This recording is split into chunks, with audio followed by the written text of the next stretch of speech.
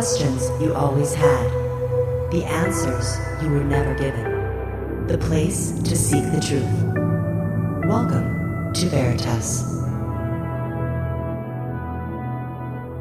Are we living in a social dystopian future where our lives are molded into a digital connection, where everyone is constantly rating everyone else, and a person's average rating ends up dictating how they're in turn treated by the people around them? Are we becoming addicted to social media validation? Did you know only 4% of the information on the World Wide Web is available to a search engine? Where is the other 96%? Did you know artificial intelligence is learning to read your mind and display what it sees? A computer guesses what people are watching based on brain activity. Let's muse the possibilities when we combine intuition, digital age technologies, and human consciousness. Greetings, I'm your host, Mel Fabregas at Veritas Radio. And to listen to tonight's full interview and all our material, past, present, and future, all you have to do is subscribe at veritasradio.com. And to discuss all these topics and more, tonight's special guest is Hillary Raimo, an award-winning photographer, artist, and writer. Hillary has been a radio host in the truth-seeking genre of alternative media for 13 years. Her interviews have included the who's who of alternative history. Her shows offered a public platform to whistleblowers who could discuss topics without censorship. Topics like GMOs, cannabis laws, the truths of 9/11, UFOs, and cosmic realities of life out there. One of the few female voices in alternative media early on, her ability to bring out the information in her guests was widely well known and respected. She is the author of 2 books and has also contributed to and consulted on 16 books. Hillary is a regular writer for the popular online magazine Rebel Society and spends time creating inspiring and informative social media content. Her focus being on the realities of life in the digital age and how consciousness is key to more sustainable living. Hillary Raimo joins us directly from Albany, New York. Hello, Hillary, and welcome to Veritas. How are you? Hi, Mel. Thanks so much for having me here. It's a pleasure. A pleasure is all mine. Are you in Albany? Did I say that right? Yes, you did. Yes, I am. Excellent. Well, as I was telling you offline, sometimes I gravitate to interviewing other radio hosts because, I love all my guests, but, they have a silo of information. They see a certain color, and that's their focus. But when I talk to other hosts, I just love it because your perspective, your kaleidoscope is so much bigger. And, you and I interacted a few weeks ago and we connected again. So I'm glad you're here today. For those people who may not know who you are, and I know they do, but those who might not, let's begin with your background. You have a similar background to mine in business. And I want to know what experiences you had that transitioned into who you are today. Well, that is a really big question, but it's a good one.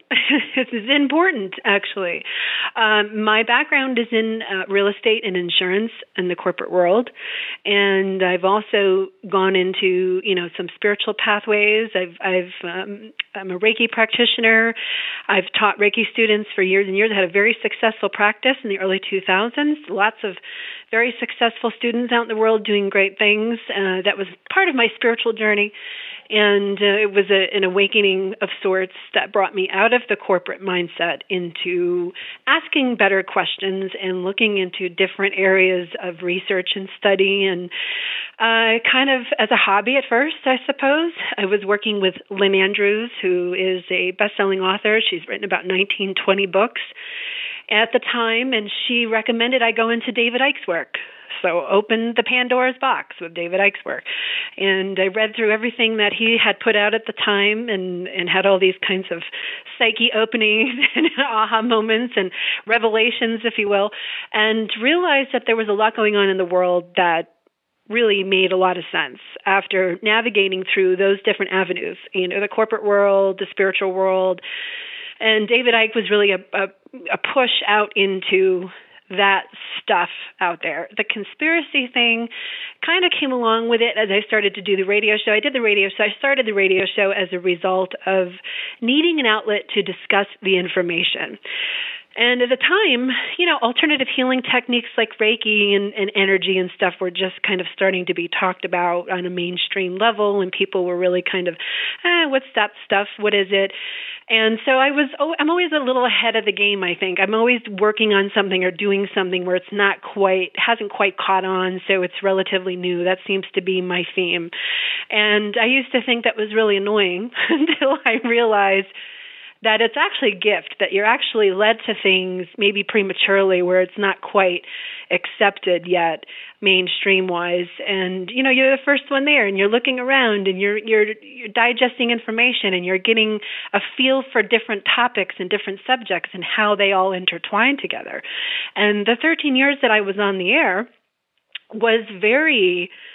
it was just an amazing experience because I handpicked my guests. I didn't have anybody producing my shows for me. I sponsored myself. I paid for my own airtime. This was all just really me doing it. I didn't have anybody helping me really or doing anything or booking my guests. No scripted shows, nothing like that. And I got to talk to a person each week for almost 13 years. And this was almost like a massive gift of being able to ask questions and go into different topics. And so it's kind of like an unusual education, if you will. So some of these topics were on the fringe. Some of them were considered conspiracy theories. Some of them were whistleblowers. Some of them were healers. And some of them were, from wide varieties of different backgrounds.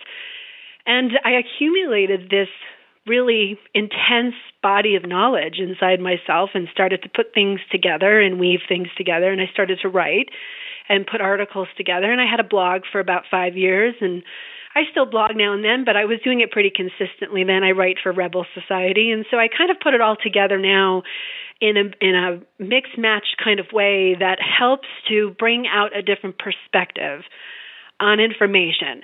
Anybody with a microphone and a computer can do a radio show. But when I started, I was doing terrestrial radio around here in upstate New York for about a year. I had a talk show on an AM station, and then I did FM for a little while, and then I got into online radio. And it just kind of blossomed from there, and it became something that I just became known for. And I didn't stop for 13 years, and I just recently stopped broadcasting for a little while, but here I am talking to you. So radio always seems to find me. That's why I'm not going to use the word past tense, because I did sense a few weeks ago that you said that you're more or less retiring from it. Is it just a sabbatical? Is it just a temporary thing? Hopefully after today's talk, you'll reconsider. Well, the thing is that I prefer doing. I did a political show during the campaign, the presidential campaign here in the States, and I was asked to host it. It was put on by another production company. It was somebody else's thing, and they asked me to be the host, and I really enjoyed that because then I didn't have to do everything. I just had to show up and do the talk and hang up. And then I had a whole team of people who were putting together the podcast and producing it and organizing all of that and booking all the guests. Because as you know, if you're doing it yourself, it's a tremendous amount of work. Tell me about it. That's why I only do it once a week.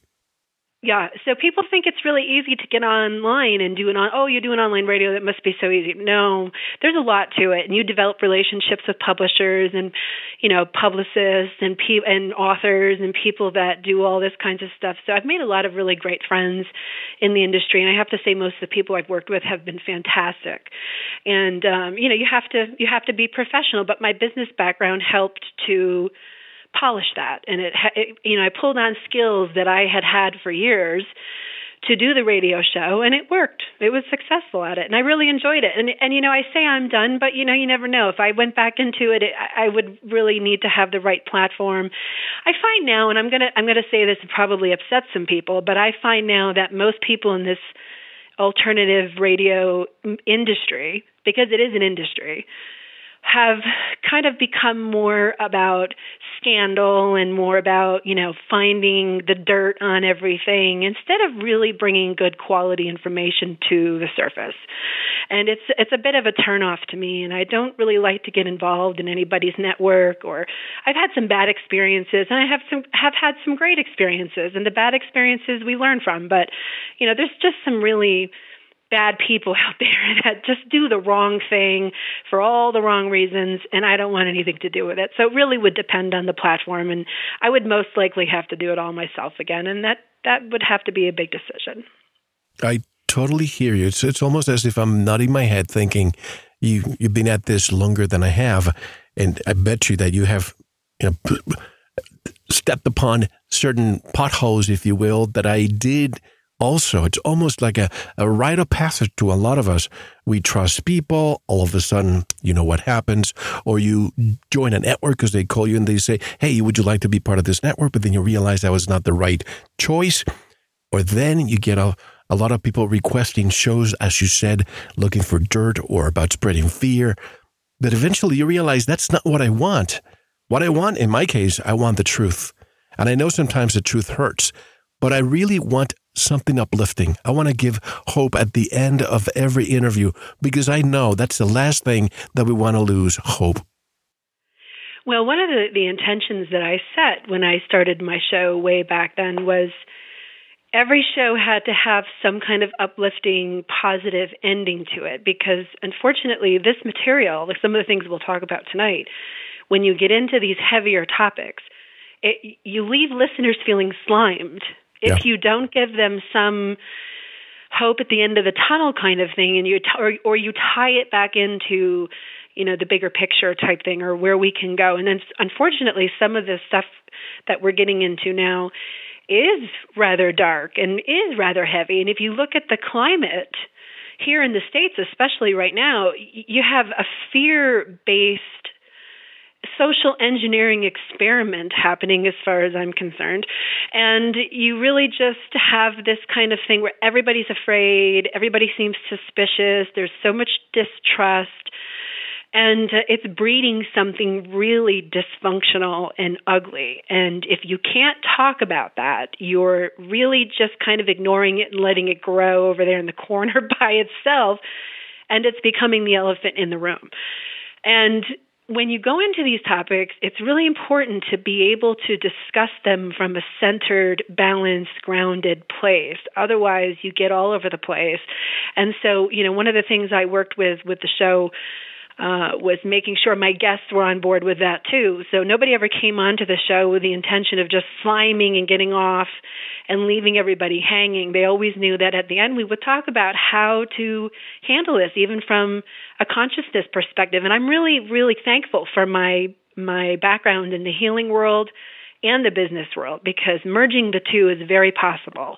And I think that's pretty much what we have to understand now as we move into kind of a new age, really. We're moving into a digital age. We've been here for a while, but what's happening is it's becoming extremely alarming, some of the things, and people are just not paying attention to the information because they're off arguing about Donald Trump and Hillary Clinton and, who's a racist and who's a bad person and who, what can we do to find out all the scandal and dirt.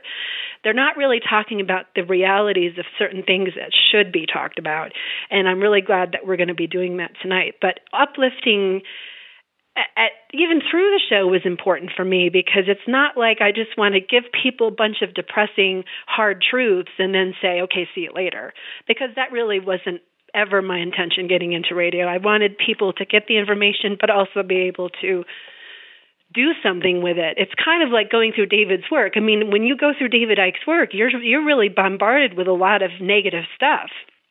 But because my spiritual teacher at the time had told me to go read it, being the good little student apprentice that I was, off I went and read the work.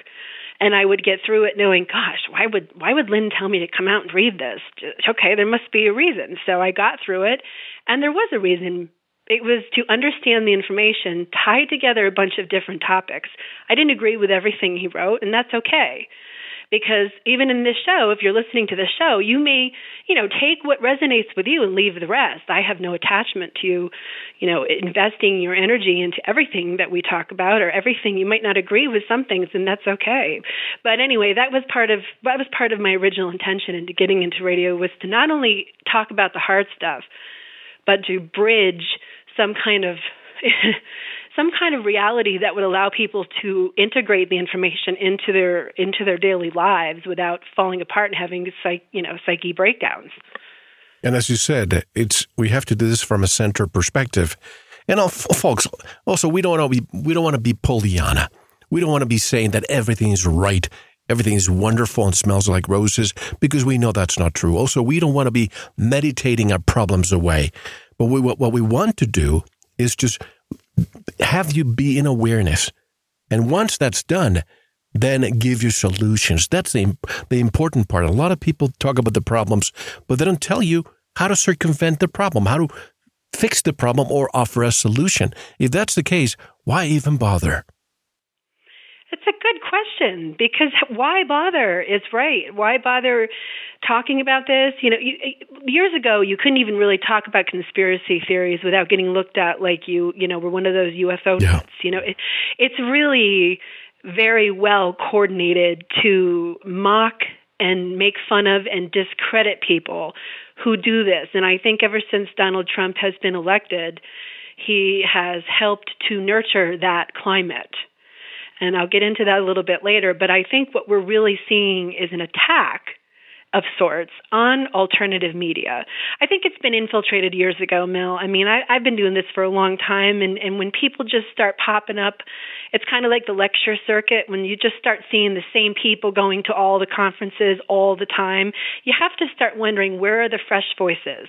Where are the people that, may not have 9 bestsellers on the New York Times list, but actually have some legitimate, authentic information? How come these conference organizers aren't asking other people to come to them? I always see the same list of people on all these different speaking conferences, UFO. Because they sell tickets. I don't mean to interrupt you. Because they sell tickets, but nothing new comes out of it.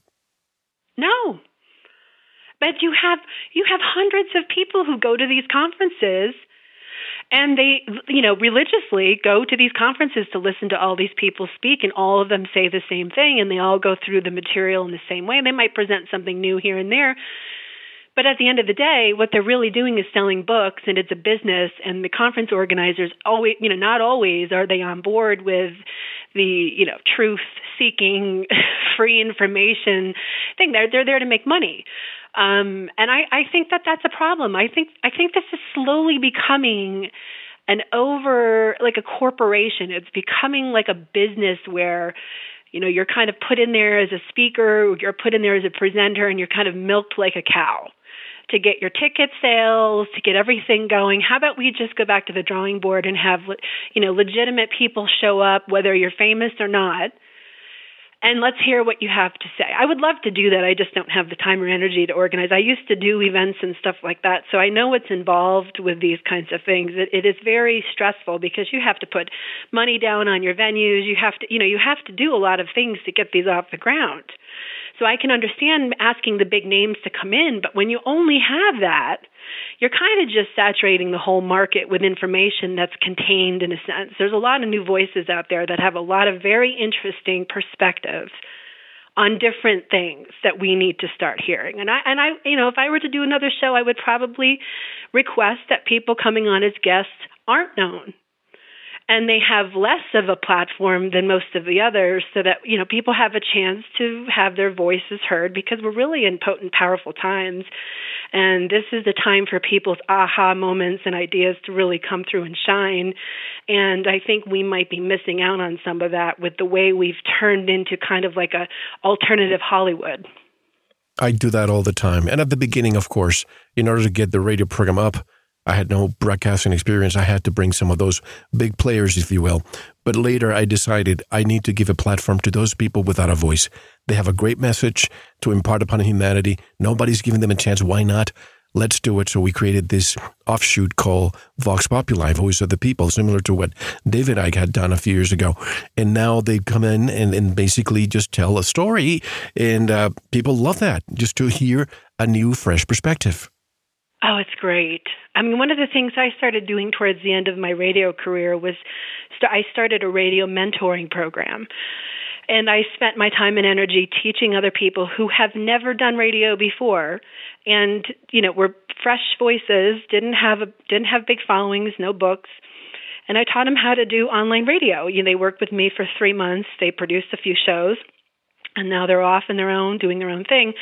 And it was really great to help that come to fruition, because I felt that what I saw when I looked back in the industry was exactly what you just described. It was like, where's the voice of the people?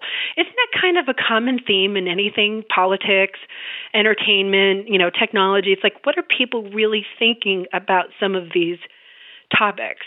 You don't really know that unless you're asking them or you're allowing that in. So thank you for doing that, because I think more people like you should be letting that in, because we really need to start going. I think that the days of workshops and events and all that stuff is really transforming into something else. I'm not quite sure what, but it just seems like something has shifted where people are craving real, tangible type experiences, not so much, groupies following around famous authors who just want to shine and be seen and, buy their books. I think we're developing into something else, which is really nice to see, actually. I agree with you 100%. But you mentioned Donald Trump, President Donald Trump, Hillary. Did this happen to you? Let me just ask you. Back in, summer till the election, my goodness, I've never seen so much division on, let's pick on one social media platform, Facebook. People that never talked, if you discuss something in a very neutral manner, I don't know what happened, but this division that still, it continues even after the election now. I do not discuss politics. But, for example, I have an artist that does a comic strip for our website every week. And sometimes he just makes fun of Trump or Hillary, whatever. It's just entertainment. A few weeks ago, we did one, Trump, no problem.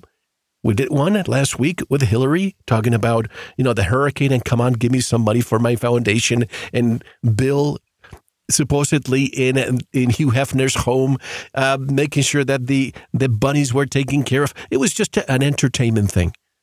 Blasted. So many people got offended. Why do people get offended so much when it comes to political matters? Because they're trained to. They're trained to become offended. It's like a social engineering, and it's been very, very successful. During the campaign, I was writing a proposal for Cambridge. I had entered the 9 Dots Prize. And the question for the competition was, how does technology make modern-day politics impossible? So I spent about 9 months writing the proposal for the competition. And in the meantime, I was hosting a podcast called Rocking Politics, which you can find on my YouTube channel. And this was the show that was, I just showed up and did the hosting, and people got my guest. And of course, I had a yes or no say if I wanted to talk to somebody. And my only stipulation was that I got to ask whatever questions I wanted. And so I was really going deep, and I was watching the campaign very closely. And what really got my attention was when Donald Trump went on Alex Jones's show. And, Alex Jones has been doing this about the same amount of time I've been doing it. And when he first started out, he kind of went the route of the conspiracy, rah-rah, anti-government thing. And when Donald Trump went on his show, I was really surprised. And I was really curious how that happened.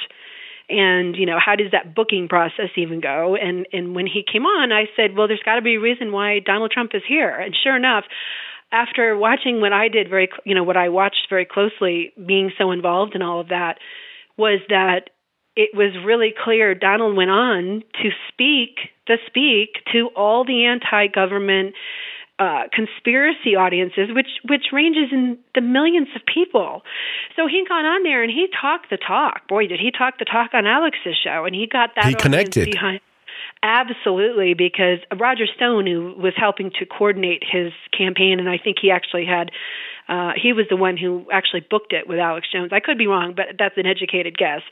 They knew what they were doing. They knew exactly what they were doing. They were getting on and speaking to an untapped audience for politics, for typical mainstream politics. It was absolutely brilliant business move, if you think about it. Everybody's talking about Russia. Everybody's talking about collusion. Everybody's talking about this. But what they're missing is the fact that Donald went right into the alternative media right early on in his campaign, and he started to speak all the right things. I listened to his speeches. carefully. I went to one of his rallies here in Albany, New York, because I wanted to see and experience it for myself. And what I saw when I went into that rally was maybe, 40 protesters kind of, marked off with a rope on the side, and then there were thousands of people walking in, okay? Thousands of people, all different colors, all men, women, children, you name it, they were there. I went right up to the top of, the top row of the arena so I could get a really clear look at the demographics of the audience and really hear what he was saying. And it was really interesting. I can't even really describe how fascinating it really was to listen to him in person, watch what was going on. Heckler comes in, starts screaming things and shouting and causing a scene. But of course, it's right in front of the cameras where the little press section was. And sure enough, the next day, the headlines here in Albany was a big picture of all those thousands of people walking in with the headline was "Thousands Show Up and Protest Trump." It was a lie. So I took my pictures and my video and I made a blog post out of it, and I tagged some local journalists and local people around here. Boy, did I get a lot of hate mail. Boy, did I get a lot of comments on that. People didn't even want to look at my pictures and acknowledge the fact that, hey, I was here. This is exactly what happened. They didn't care. They just had in their mindset a preconceived notion of what Donald Trump is, and that's all it took. This is a very well coordinated smear campaign as far as I'm concerned on both sides. He's smearing Hillary Clinton. Hillary Clinton is smearing him. There's lots of money involved. There's things behind the scenes none of us will ever even know is going on. And there's so much speculation that it's almost depressing to try to even get into the topic and try to figure it out. Even, if you don't have a unique perspective on this and you can stay neutral, like you said, you're going to take sides one way or the other. And all of your emotional stuff is going to be triggered because that's exactly what they targeted was the emotions of the people, by bringing race, by bringing the sexual harassment stuff, by bringing every single topic up that you could possibly bring up that would irritate and aggravate the average person. And of course, everybody who hasn't healed their stuff or hasn't worked on their stuff is all triggers. It all brings up everything, and they all think they know what, he's this, he's that, he's this, he's that. I had so many people commenting on my social media platform about what a narcissist he is, and he's a psychopath, and he has a personality disorder. And all I would kind of say here and there was, remind people you're really not qualified to make that as a diagnosis. I mean, I had real big people too, people who've written books, people who are journalists, say, well, he's this, he's that. And I said, but you're not qualified to make that call. And to make a personality psychological, diagnosis on somebody based on their their public persona is unethical. And not, these people are not psychologists, they're not psychiatrists, they're not therapists, they're not even counselors.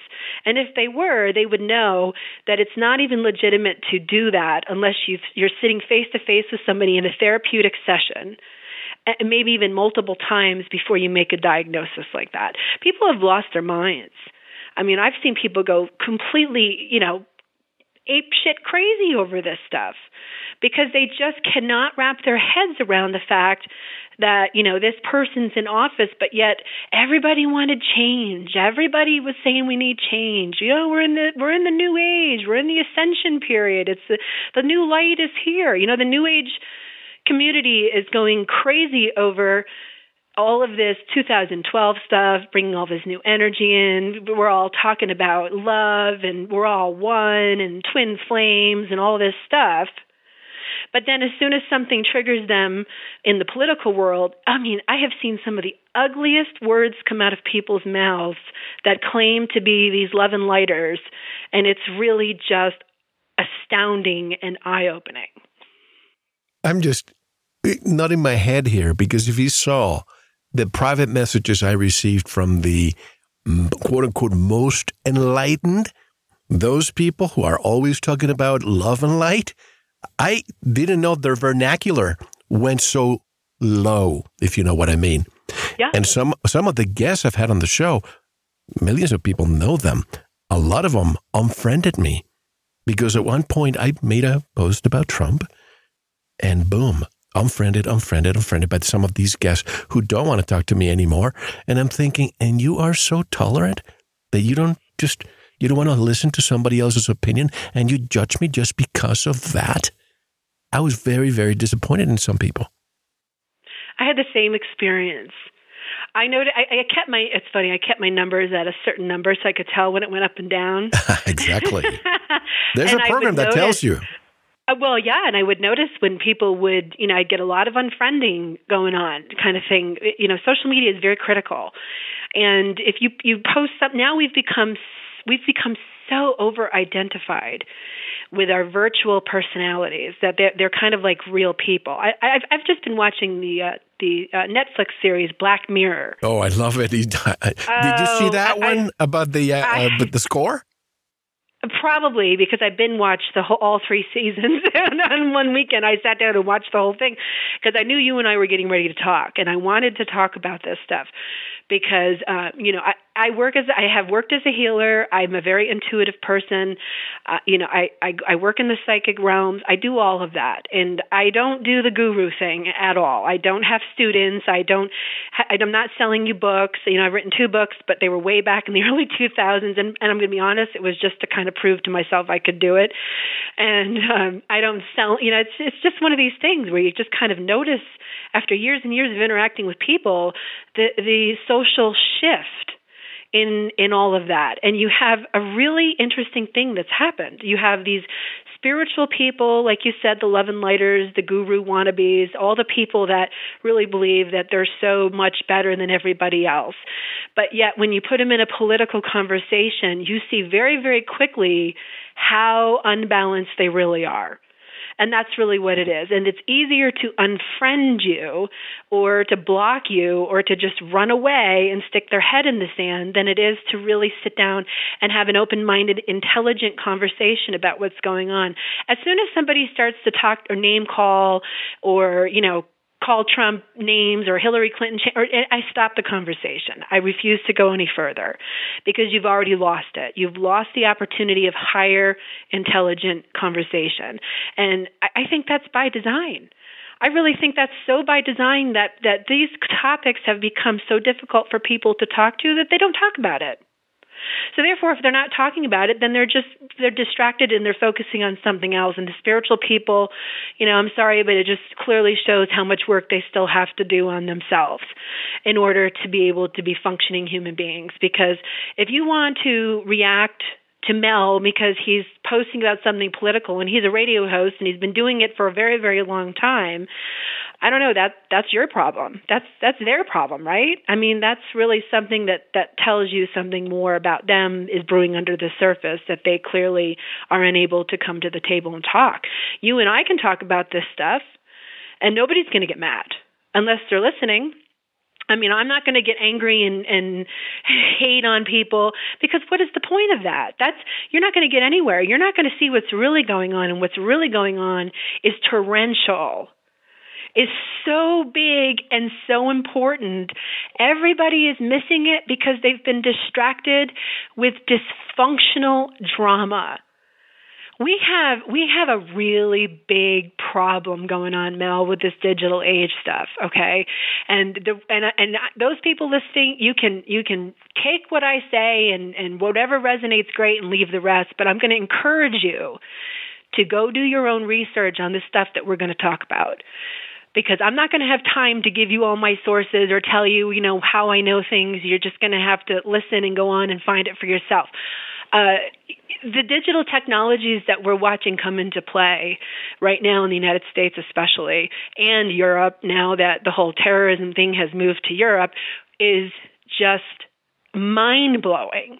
Everybody thinks the AI stuff is so interesting and so, wow, ooh, ah, it's like fireworks going off. What they don't realize, and after watching Black Mirror, Mel, I have to tell you that a lot of that stuff in that show, it's kind of like truth hidden in plain sight. No, hold on. Let me just mention that because I'm loving it that you're mentioning that show. I hardly watch TV, but sometimes you get a diamond in the rough in certain shows. And this, if you haven't watched this show, Black Mirror, there's one episode number 8, I believe, season 1, I think. The title is Nosedive. Check it out. It's set in a world where everyone is constantly rating everyone else on a 5-point rating scale. And a person's average rating ends up dictating how they're in turn treated by the people around them.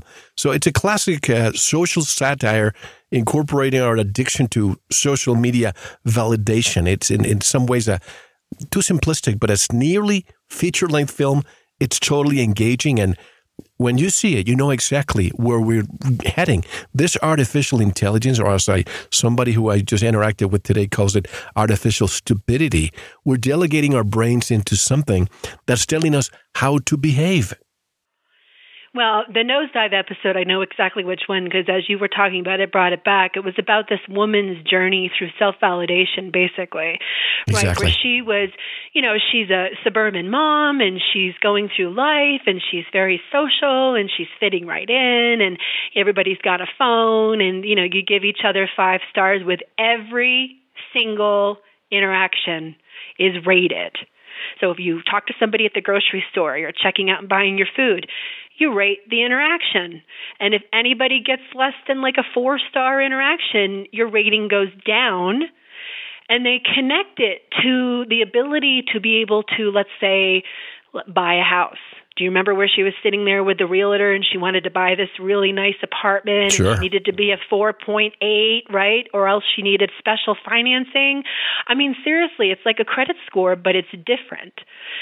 I think that's where we're going. I read over the summer the book The Circle, and it was a movie with Tom Hanks. And the woman that played, she was Harry Potter. She was Hermione. I forget her real name. She was the main character, and she was working for a company like Google, like Facebook, like, whatever that is that was called The Circle. And it became her whole life. It just consumed her.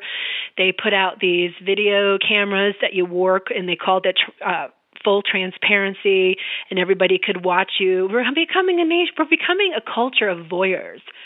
We're becoming so ingrained into the digital identity. I can totally see where this would go. If your public persona is deemed negative in any way, what kind of reaction does it have by employers? What kind of reaction does it have by your family and friends circle? What kind of reaction does it have to your listeners of a radio show? I mean, it's very obvious that people are so quick to judge based on a post. I mean, I have people who think they know what's going on in my life just based on my public Facebook profile. And I'll get messages sometimes with these crazy things. And I'm like, where do these people get these ideas that they even know what they're talking about when it comes to me? Well, because they've become so ingrained in looking at social media and figuring that they can, silently and secretly look at somebody else and figure out what they are all about simply by the content that they produce. But that said, most people don't use social media to pump out content necessarily, unless you're a content producer, right? Most people I had coffee for breakfast, and they're snapping pictures of their kids and their, silly things throughout the days and whatever they think is important, right? That's what the majority of people use social media for. There's few select exceptions where content producers will put out different kinds of material, of course. However, most people are not doing that. So that's not the norm. And the norm is really everybody just thinks that they can turn on, plug in, and figure it all out. We're losing touch with the real world. It's kind of like what happened when they pulled people away from nature so they could exploit nature. Okay, this was a very, very strategic thing over time where, we're indoctrinated with the thought that nature really doesn't matter and we can just do whatever we want to it and it's just going to be fine. As long as we can produce our things and our toys and our materialistic lifestyles, who cares if we lose all the forests or contaminate the oceans? That's just part of capitalistic consumerism, which is predatory. And when you look at the corporations that really run the world, I did a show with John Perkins once. I'm not sure if you've ever spoken to him. And if you haven't, you really should. Yes, of course. He's fantastic. And when I talked to him, I was just absolutely fascinated by the fact that he was an insider in the corporate world, admitting to the fact that, economic hitmans are real, and they go into these countries like, let's talk about Cuba. Let's talk about, Puerto Rico and the hurricane that's happened there, right? Now we have all this infrastructure that's been damaged. And we have a $300 million contract that just fell through from a Montana company, and they were on the TV last night talking about why their contract, well, they didn't really talk about why their contract fell through, but they were supposed to be talking about that. Whitefish. Right, yes. And so it reminded me of John Perkins and our show that we did years and years and years ago about how these exploitations happen when these kind of, low-income countries come into either natural disaster or they just happen to have a lot of resources sitting on their land, and we want to go in there and take that. We want the minerals. We want the wood. We want the water. So we'll go in there and offer them the shiny ball. Hey, you can be just like us. You can have malls and Dunkin' Donuts, and you can have infrastructure. Oh, but that's going to be a multi-billion-dollar loan to our World Bank company, and you're not going to be able to pay that back, so then we're going to build military bases there, and we're going to go ahead and do this and this, and you're going to become part of our empire. It's really what's going on. And when you look at the United States and the corporatocracy that it really is, as John explains it in his book, you really figure out really quickly what these real wars are about. We've been at war as a country, since 9/11. 9/11 changed everything. 9/11 changed the laws. 9/11 changed people's mentality. We have become a bunch of suspicious, fear-mongering people, and I think that's one of the most dangerous things you can have on this planet.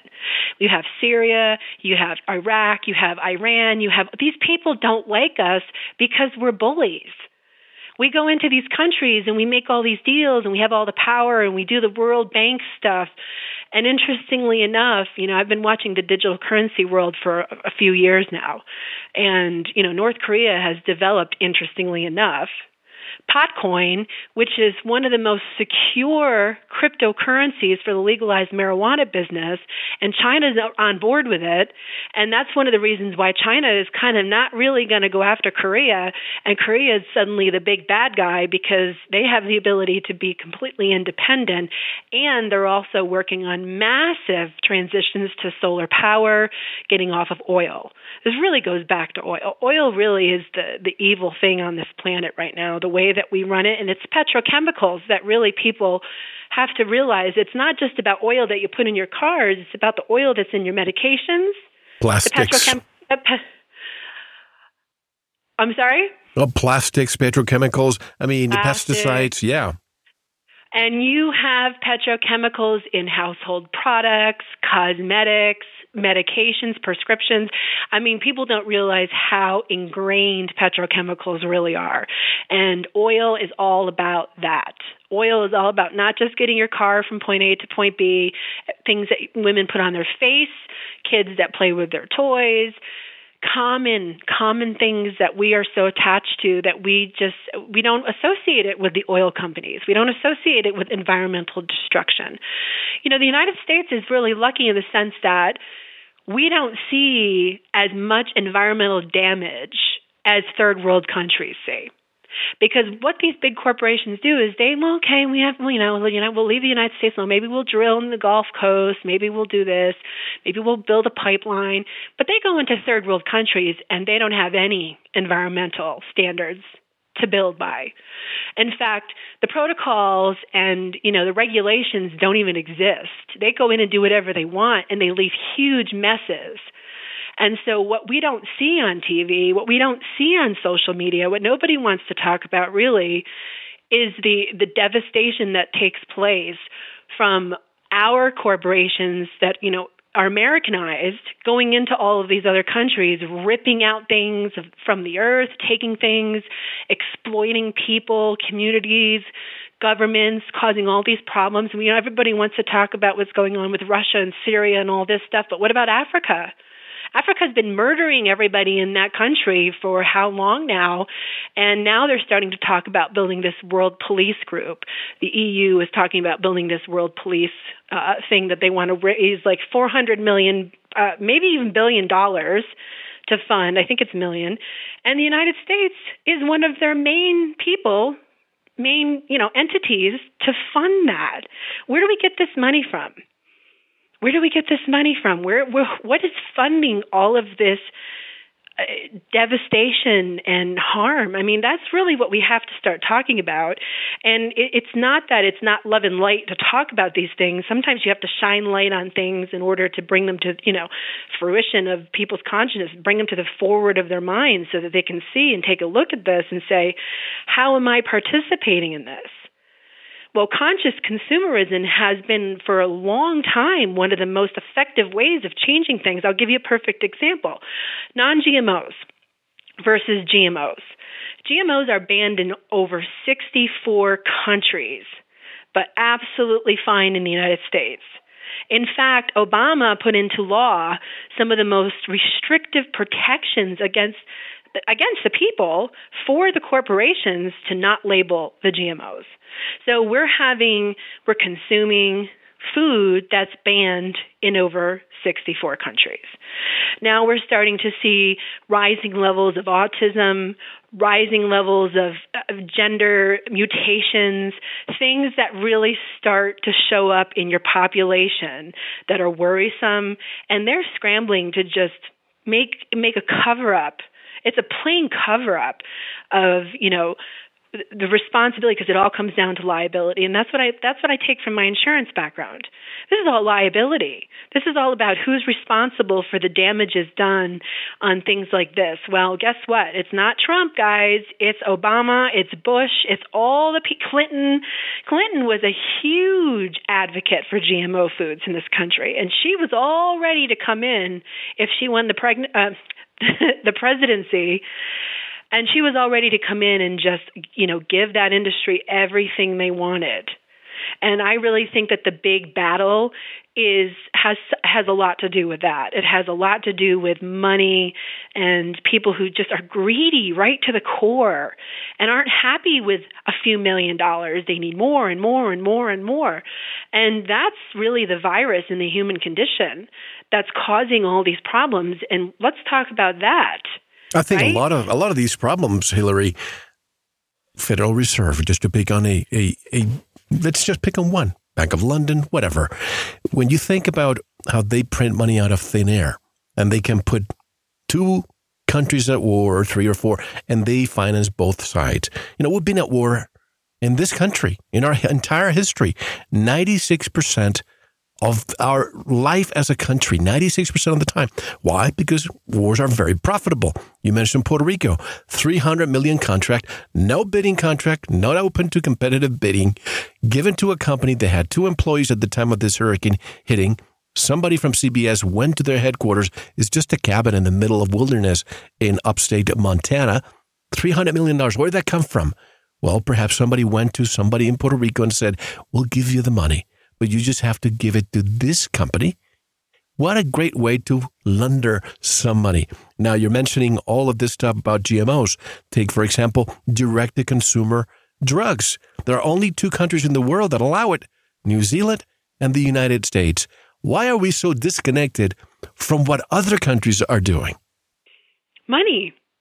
I mean, really what it comes down to is money. Why did this company get a $300 million contract? Interestingly enough, in the contract, they put a small clause that talked about how FEMA had approved this contract. And they didn't. Turns out this was a scandal of sorts, right? They didn't, and they were called out on it in an interview last night. And the guy just sat there and didn't say anything. Like, he just had nothing to say. He was just put on the spot and didn't have anything to say. So the interviewer moved on and talked about something else. But here's the reality of what the United States is.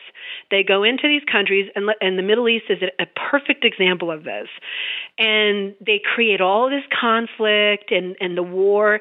And then guess who gets all the rebuilding contracts? Halliburton and all those.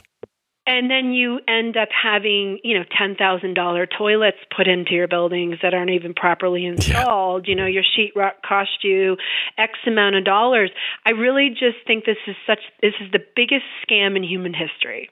It's like they're trying to just clean out the Middle East to make new space for Dubai and all these ultra modern, rich oil countries, Israel, to just come in and take over the land and create one giant country that's aligned with the World Bank, that's totally on board with the United States. How many people listening know why terrorists hate us? I really wonder how many people listening really understand why these people hate America. Has anybody got a proper answer to that question? Because you certainly don't hear it in the information coming out of mainstream media. You hear lots of controversial conspiracy theories coming out of alternative media. You hear a lot of things online. I mean, we're just so overwhelmed with information. It's like your brain just goes to a point where it's like, stop. I don't want to talk. I can't take any more in. I have to think about this. And then most people just stop looking at it because it's so overwhelming. But this is by design. The overwhelm is by design. The overwhelm is, they control the internet. When you talk about the surface web, you're only getting 4% of information. And you can Google that. The dark web has the rest. And the dark web is, the layers. And the upper layers are, you have your crazy dark places, your pornography, your things that make everybody go in there. Even if you attempt to look, you get so disgusted by the material there, you think that's all that's there. However, it's not. You have these huge black market things going on in there that have been operating for many, many years, and they've been using cryptocurrency to sell things. The Silk Road is a perfect example. It's a case where there was an economy, a drug economy put together, and it was using a cryptocurrency to buy, and it was consumer direct, so they were putting people together with, buyers with growers and so on and so forth. They actually did a study, and for the period of time that Silk Road was running, drug crime actually decreased. I wanted to ask you if the dark web has reduced crime because of this. Yes, because it was taking out the mafia, murder, all the stuff that happens, the corner drug dealer, the people that, the crime, where the crime really exists. So it's kind of like saying, well, you don't need your drug dealer anymore. You can just go online and order it, and you're ordering it from a legit grower or a legit place in a safe environment in an anonymous currency, right? So it was actually a very productive drug market. And somehow the authorities got into the server. Now, I can tell you right now, if anybody out there can figure out how the government got into the Silk Road server, then you have a very good insight into the world of hacking. Because all of this stuff brings you to the world of hacking. Hackers are going to be the biggest problem to a digital age that we've ever seen, on a scale that we've ever seen. Okay, so the government breaks into the Silk Road market, breaks it up, steals all the digital currency out of the wallets, puts one of the guys in jail, blames it all on him. The press goes out, everything's falling back on him, and, he's the big scapegoat, right?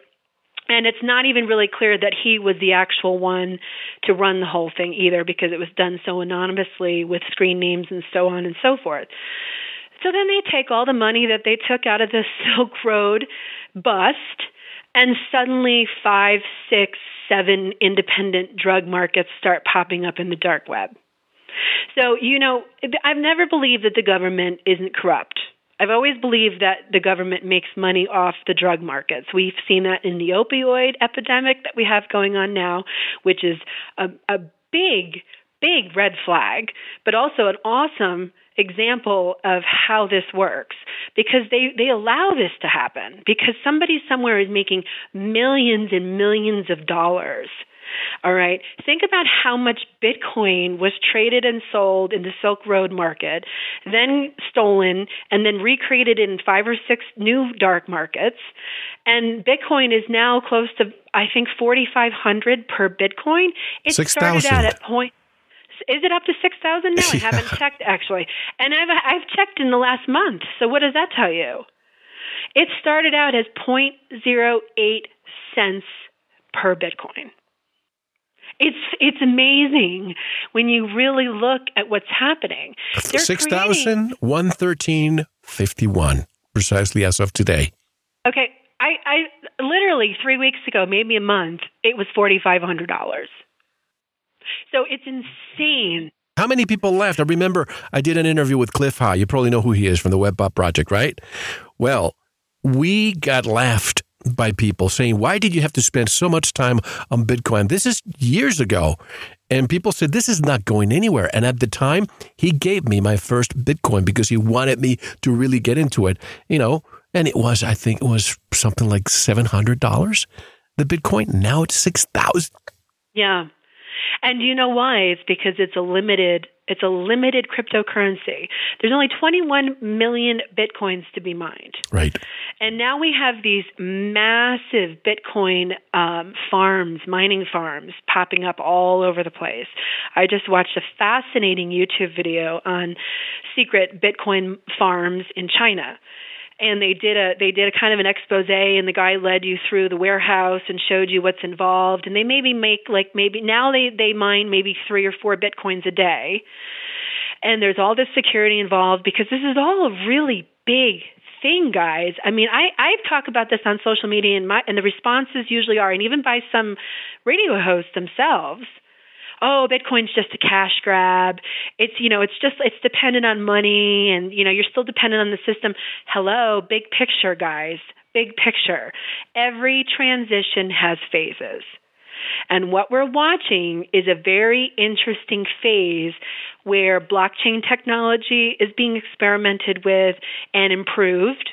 And it's being improved to the point where it's not hackable, but I'm of the belief that everything is hackable. You get one genius who's a hackable person, they're either going to be working for a government someplace, or there's some secret guy running around hiding from everybody because they know how to get into everything. And then you look at, well, this kind of makes sense, right? Because digital currency is the only thing that can still function during climate refugee change. Let me say that again. Climate refugee. This is what we're looking at, folks. Whatever you think about climate change, whatever you think about anything, doesn't even matter. We've already started to see climate refugees happen. We've seen it in the United States. We've seen it with the hurricane stuff. We've seen it in other countries. We've seen it everywhere where, all of this stuff is changing and people are having to relocate. And when they relocate, their banks are closed. The ATM machines are underwater. Their cash is soaked in the mattress, right? Their credit cards don't work. So this is a problem. But if we have a digital currency, and all you have to do is find some kind of login space, whether you fly to another state because your state's flooded, you get there, you log into the computer, your money's safe, you can pay your bills, everything is still there. It makes perfect sense in the big picture. The transition period, this is a cash grab. People are making a lot of money on cryptocurrency investments. You can buy into the blockchains, and you can buy a mining contract for 2, 3, 4 years, and you can just get paid every day because you own a contract and you're just getting paid in Bitcoin every single day. You're making Bitcoin money every day. And the more that goes up in price, the more it's worth. And then you have better cryptocurrencies coming onto the market. You have things like Monero. You have Zcash. You have Bitcoin doing another split in November. I think it happens November 16th, where it's forking again. It forked recently, but it's forking again because the blockchain technology has been improved. Security's been improved. I mean, what we're really dealing with, I believe, on a global scale, are countries who are trying to be the best digital entity possible. We have the best security. You can't hack us. We have the best cryptocurrency blockchain technology. It all leads into AI. It all leads into the Black Mirror syndrome, I call it, because these are all technologies that people are being bred to accept. You're being indoctrinated to accept digital life. How many people's jobs are now associated with a computer? How many people are so dependent on their social life being connected to a computer that they get depressed if they're not on there, or they have issues? You have kids growing up in this world. Remember days when we were in high school, how tough, it might have been really tough when you were in high school years ago, right? Now it's even worse because you have social media platforms, you have bullying, you have you just have so many more dynamics, and so much, suicide rate in younger kids is rising higher and higher. Obesity is rising higher and higher. These are all consequences and effects of our lifestyle as a modern day digital age species. I feel for this new generation. I have a 10-year-old daughter, and I just can't envision in the next few years when she's allowed to go to social media. She's not yet, but during our time, I think I'm much older than you, I think, but during our time, you left high school and bullying stayed behind if you had that experience. Now bullying follows people 24/7, and they hide behind an alias.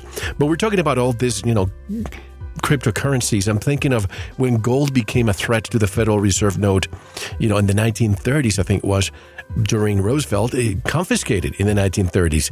Then Saddam Hussein wanted to transact oil in euro. What happened to him? He's gone. Muammar Gaddafi wanted to create a gold dinar. He's gone. I find this cryptocurrency being allowed, suspicious. And I say this because we're recording this at the end of 2017, folks. And in the next few days, we're going to have, you probably know this, Hillary, but there's going to be a nationwide drill, while the Antifa protests are taking place to emulate an EMP attack on the United States.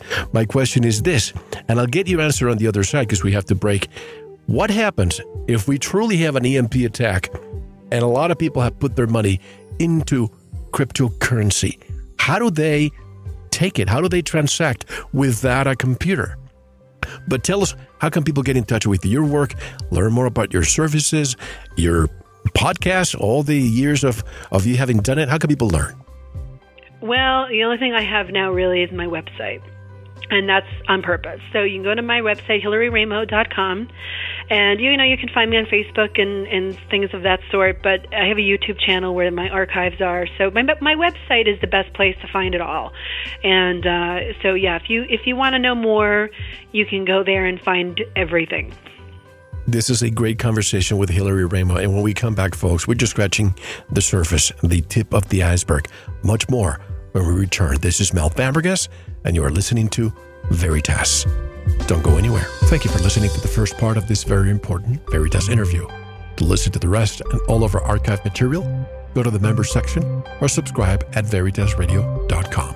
Don't forget to visit the Veritas store for great products, including pure organic sulfur, rebounders, turmeric, and more. Thank you.